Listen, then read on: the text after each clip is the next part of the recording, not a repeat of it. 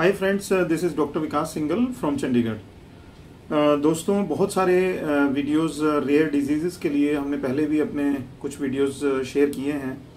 और rare disease की जहाँ तक हम बात करें तो इसमें बहुत सारे डिजीज़ ऐसे होते हैं जहाँ पेशेंट को ऐसा लगता है कि किसी डॉक्टर ने बोल दिया है कि रेयर डिजीज़ है और इसका कोई ट्रीटमेंट बहुत ज़्यादा अवेलेबल नहीं है, तो इसलिए कई बार पेशेंट हताश हो जाते हैं, निराश हो जाते हैं।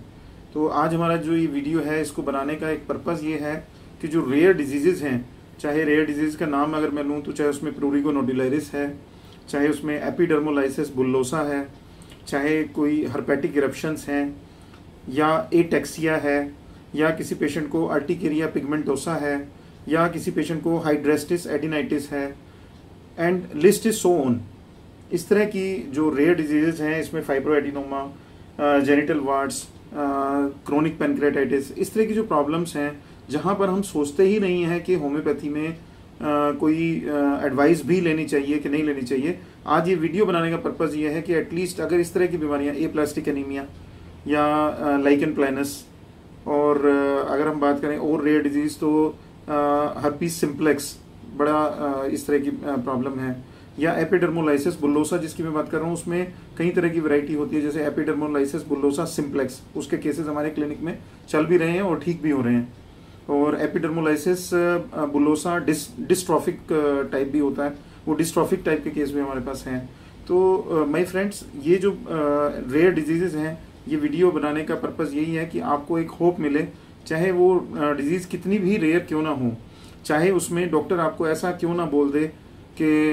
ये एक रेयर डिजीज़ है और ये जेनेटिक डिजीज़ है, और जेनेटिक डिजीज़ में किसी भी तरह की कोई पॉसिबिलिटीज़ नहीं होती हैं। बहुत सारे पेशेंट्स ऐसा सोचते हैं। जैसे छोटी सी बीमारी, मैंने छोटा सा डिस्कशन किया है एपिडर्मोलाइसिस के लिए, हमने पहले भी एक वीडियो बनाया है, उसमें हमने बताया है कि बटरफ्लाई स्किन हो जाती है, स्किन इतनी फ्रेजाइल हो जाती है कि हाथ लगाएंगे तो टूट जाएगी। तो एपिडर्मोलाइसिस बुल्लोसा, और बुल्लस फॉर्म में हो जाती है, छोटे छोटे छाले पेशेंट को पूरी स्किन के ऊपर बने होते हैं। वो हमने वीडियोज़ में कुछ पहले पिक्स भी शेयर की हुई हैं, तो आप चाहें तो उसमें देख सकते हैं। तो इस तरह की जो प्रॉब्लम्स हैं, जो जितनी मर्जी रेयर हों, जितने मर्जी जेनेटिक उसमें डिसऑर्डर्स होते हैं, तो मैं ऐसा भी नहीं कह रहा हूँ कि हर बीमारी जो है वो क्योरेबल है, बट ये वीडियो बनाने का पर्पज़ केवल और केवल इतना है कि एटलीस्ट जो भी पेशेंट इस तरह की प्रॉब्लम्स के साथ सफ़र कर रहे हैं, उनका जो दुख है, उनकी जो परेशानी है, उनकी जो ग्रीवियस सफरिंग है, उसमें हम थोड़ा सा एलिविएशन कर सकें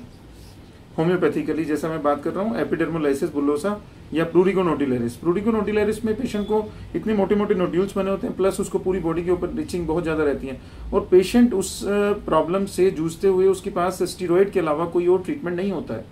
तो जहाँ पर डॉक्टर ऐसा बोल दे कि मेट्रोल है या कोई हाइड्रोकोर्टिसोन है, इस तरह के जो स्टीरॉयड बेस्ड मेडिसिन हैं, वो आपको लाइफ टाइम लेना पड़ेगा। उसके डोसेज जो है वो डे बाई डे बढ़ते चले जाते हैं, वीक बाई वीक बढ़ते जाते हैं, मंथ बाई मंथ बढ़ते चले जाते हैं, और एक टाइम ऐसा आ जाता है पेशेंट टोटली फेडअप हो जाता है और पूरी तरह से निराश होकर के वो, उसको लाइफ में कुछ ऑप्शन नहीं रहता है।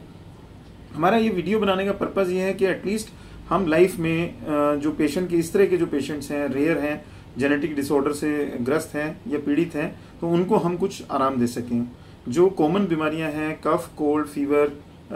नोजिया, वॉमिटिंग, लूज मोशंस, ये जो बीमारियां हैं, ये जो सिम्टम्स हैं, ये ठीक करने के लिए आप छोटी मोटी दवाइयां खाकर भी आप रिलैक्स हो सकते हैं। बट रेयर डिसऑर्डर के जो पेशेंट्स होते हैं, उनके पास कोई ऑप्शन नहीं रहता है। तो ये वीडियो बनाने का पर्पज़ यही है कि आप एटलीस्ट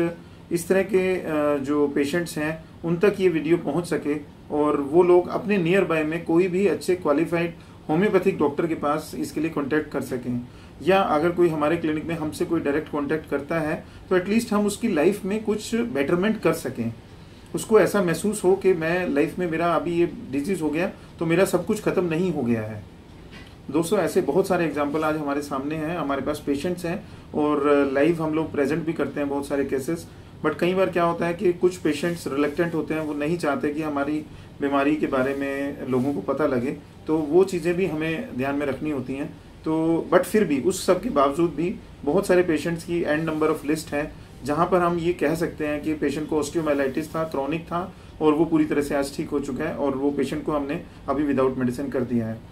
फॉर एग्जांपल कुछ पेशेंट्स ऐसे हैं जो रिमेटॉइड अर्थराइटिस से सफ़र कर रहे थे, एक टाइम पे वो उठ भी नहीं सकते थे बेड से, आज उनकी चलने फिरने की नॉर्मल कंडीशन हो गई है और वो अपना ऑफिशियल या होमवर्क जो भी है वो घर में अपना सब कुछ कर पा रहे हैं। ऐसे ही एनकाइलोजिंग स्पॉन्डिलाइटिस है, इसके लिए हमने बहुत मेहनत की है। एनकाइलोजिंग स्पॉन्डिलाइटिस में होम्योपैथी में अपार संभावनाएं हैं इस तरह की रेयर और ऑटो इम्यून कंडीशंस के लिए। तो दोस्तों